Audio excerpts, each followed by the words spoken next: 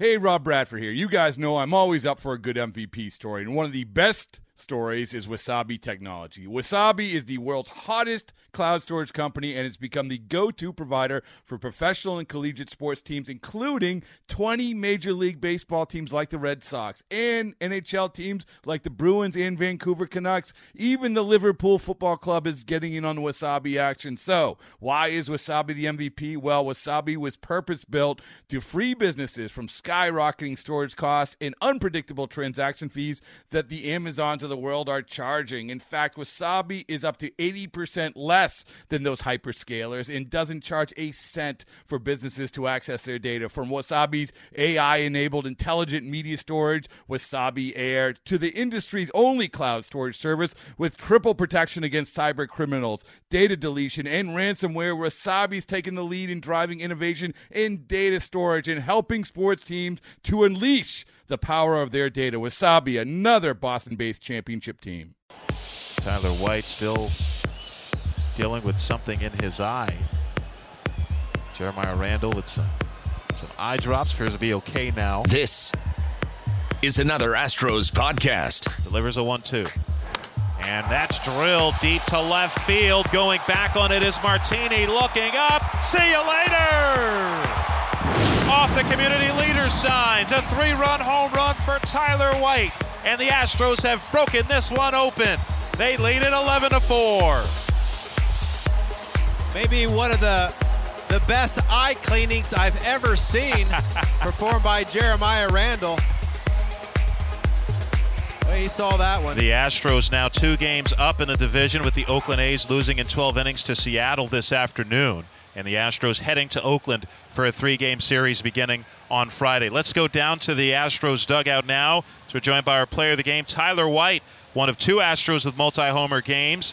As White 2 for 4 with the 2 home runs, both of them 2-run shots for 4 runs batted in. And Steve and I were just talking, Tyler, how great it was to see the offense break out the way they did tonight with the way you guys have been struggling of late. Yeah, I mean, 4 great at-bats in the first inning to get us going, and to get 3 quick ones on the board, I think that was huge for us. And we just carried it over into the next inning and on throughout the game to put a lot of runs on the board. Tyler, when Carlos hit that 3-run double in the first inning, you were on the on-deck circle, but did you get that sense that just took the pressure off of everybody else? Yeah, I think that, like I said, I think that was huge. I think it was big to get runs on the board early. It's been tough for us with some tough breaks and some tough games offensively, and it was huge to get those 3 runs up early, and I think that just, like I said, it carried on throughout the game and kind of broke out. Well, a big win yesterday against the Oakland A's, first game of this 3-game series, and kind of a crucial series. And it's kind of funny, yesterday we closed our interview yesterday and saying, man, it'd be nice to get the first punch in, but Oakland got the first punch, they got the second punch, and you guys were punching the rest of the way. It was a great answer all night. It was, and certainly, Garrett Cole was the leader behind that. We get the lead back 5-4, and he really stepped up his game. So I liked how our guys responded by putting up the big inning. I certainly like how Cole responded by putting up 3 really good innings after giving up a couple homers. Bullpen comes in, shuts the door, and then we extend the lead with a huge inning in the 8th. So, hard not to like that game and on a lot of levels, but our guys stepped up and had a nice competitive night. Last homestand, and you don't want to look back too much, but last homestand, the offense wasn't too good, but to see you guys have 2 big innings like that yesterday, it had to be a lot of fun. Yeah, there was a lot of at-bats in between those innings that were really good, too. We didn't break through until the end of the game, but I do think our guys are starting to kind of see the finish line when it comes to the 5 weeks from now. I mean, there's you get our guys healthy, we get our lineup together. There was great concentration last night, great energy in our dugout. Our guys understand what this series is about. Getting the first win matters. It matters more if you get the second win and then potentially a third win against a team that's chasing you.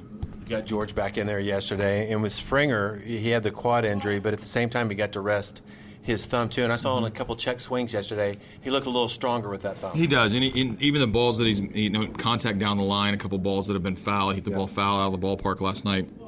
You can tell he feels a little bit better. So maybe the blessing in disguise was the quad was protecting the thumb a little bit, and we got double benefit of him having some time off. And we won the games when he was out. I think that's also important. Other guys stepped up, and we didn't miss a beat with him out. Now that we get him back, he comes up with a big double last night. His walk late in the game was very instrumental before Bregman's homer. because they easily could have pitched around Bregman and Altuve if they wanted to, with the game on the line. So George offering a lot at the top of the lineup. It was a big setup, a table set for Bregman, who comes up time after time. You guys needed a little separation there, and he picks out a low pitch, goes the other way with it. How does he do that? I don't know how he seems to always come through at the moment. I mean, he loves the big moment. He's a calm heartbeat guy. He is going to be prepared, and he is going to compete his tail off. I mean, this is a guy that we enjoy watching play because of how many big plays he makes and how many big moments he enjoys. With a team with like Jose Altuve on it and Carlos Correa on it and George Springer on it, there's an argument that the guy you want up to bat with the game on the line is Alex Bregman, because he's going to get a good pitch to hit, and he's going to put it in play, and he's going to, he's been winning these battles late in the game. You guys had a lot of injuries, and it's funny because you guys have so many good players, and it was guys like Tyler White and Marwin Gonzalez who picked up the slack in the month of August to keep you guys afloat. Tell me about Tyler White. We talked about him a little bit, but man, he just keeps getting better. He is, and it's a great story on perseverance through the minors. When he came up, really big in 2016 and had a huge April, and then has been going back and forth between the minor leagues and the big leagues for the better part of the last couple seasons, and that can get deflating and frustrating. He's always hit. He's always just needed some opportunity. And I remember the last time we sent him down, he sat in my office. He was pretty dejected, and he's like, "What do I have to do to stay?" And I said, "You just got to keep hitting, and when your opportunity comes, you got to hit even more." And he goes down the minor leagues, gets his at-bats in, does well. We call him back up, and he's pushing guys around for playing time. You sit Yuli yesterday. I'm sitting Gaddis today because Tyler White's earning the at-bats. He's been our most productive hitter in the last month. And when you send a guy down to the minors, when maybe he has nothing left to prove, are those the kind of questions you want a guy to ask? I do, because you got to be real with these guys, and that's the right question. It's not about him being wronged. It's not about fairness. It's not a fair game. It's professional sports. I mean, it's not going to be fair. And Tyler, had the appropriate amount of disappointment. Yet, like, what can I do to just stay up here? Because it seems like his at bats were always really good. He just never had the opportunity. Now he's getting the opportunity. Is it wrong of me to assume that Ryan Presley's going to throw a scoreless inning every time he goes out there? It might be a little unfair to him, and he's going to give up a hit or a run eventually. But how about the efficiency of his innings too? Yeah. I kind of want to send him out for his second inning, and after days like that, but I also don't want to mess up his mojo. He comes in, gets his outs, gets to the next day, and does so relatively under the radar, unless you're around our team every day. Pitching matchup today, it's Charlie Morton against Edwin Jackson. You guys saw Jackson not too long ago. What do you need to do? He's got a good fastball cutter combo, and then he'll throw an occasional slider, and got a little veteran moxie to him, and you got to be ready to hit his mistakes. He's still got a little bit of power in his arm. He's an older guy. He's a veteran guy. Been around.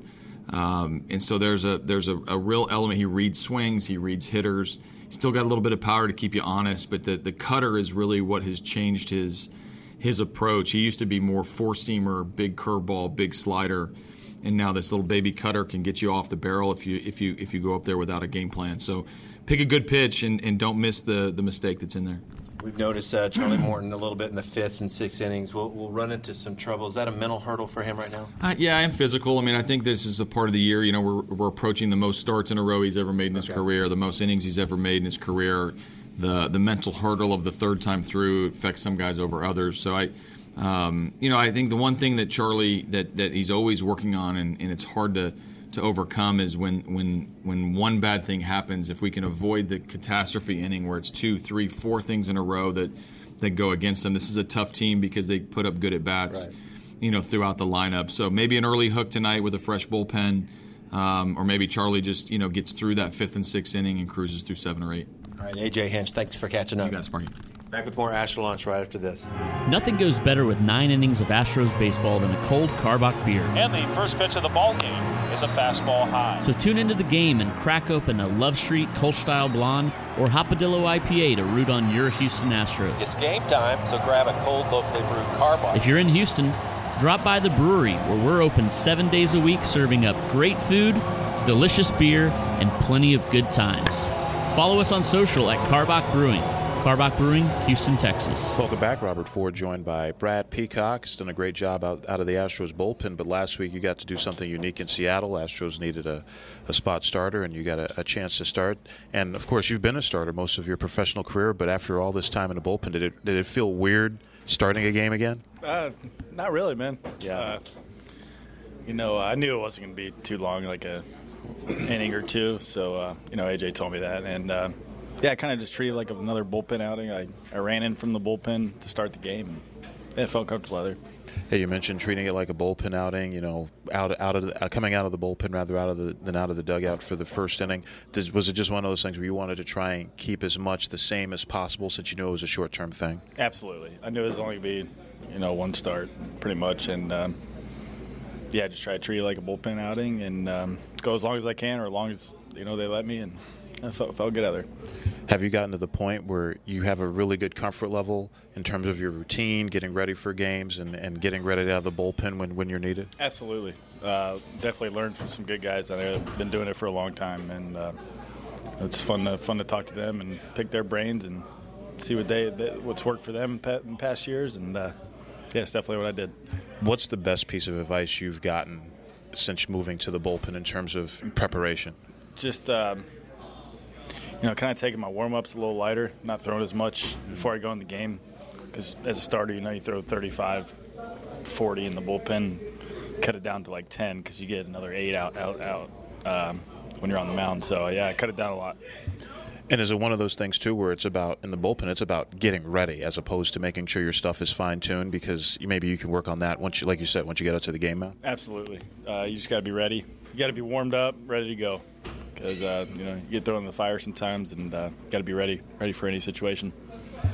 Who is the most talkative out there in the bullpen? Not you. Definitely not. I don't know. We all kind of just no one really talks that much. We all just kind of hang out and talk about stuff, but no one's really like I think Devo was that guy. Yeah, he talks a lot. We all talk to each other. So, man, it's fun down there. Do you notice a different dynamic sometimes when certain guys aren't in the bullpen, whether, like in the case of Devo was out with the injury or anything like that? Do you ever notice kind of a change in the conversation and dynamic when one guy's missing from out there? No. We all have our own little, spots out there that we sit in, and we got a TV out there that we watch the game on. So, that's pretty much it. So everybody has their spots. Are people pretty superstitious and pretty territorial about where they are in the bullpen and where they sit? No, not really. It's nothing like that. I mean, everybody just kind of sits where they always sit. I guess it's kind of, for me, it's kind of a superstition thing. But I don't know. I don't know about the other guys. When you're on the road, some of these fans in other places, aren't always so kind to the Houston Astros and to visiting clubs. What place do you get the most abuse? Oh, man. I think pretty much everywhere we go, we kind of get it. That's what happens when you're world champs, right? Yeah. But I haven't really been anywhere where it's been bad. Yeah, it hasn't been that bad, so it's been fun. Is there ever a situation where sometimes guys, somebody has to say something to a security guard or something to maybe get a guy moved out of that section by the bullpen? I haven't seen that yet, but we had a guy jump in our bullpen in the World Series, and that was pretty crazy. Yeah. So, you got it taken care of real quick. Yeah, those things tend not to be tolerated. How much fun is it coming to the ballpark every day, being around this team and this group of guys and how well they're playing? Yeah, man, it's been fun the last couple of years. Coming in every day, having a good chance to put up some runs and get a win, and it's been a lot of fun. Be a part of that. Almost wasn't a part of that there for a little while last year, or in spring training last year. I mean, yeah. But I'm just happy I'm here and able to help the team win. Well, we're certainly happy you're here as well, Brad Peacock. Thanks for joining us. Yeah, no problem. The Houston Astros Radio Network. That ball is gone! Steve Sparks, Robert Ford. And you can kiss it goodbye! This is the Houston Astros Radio Network.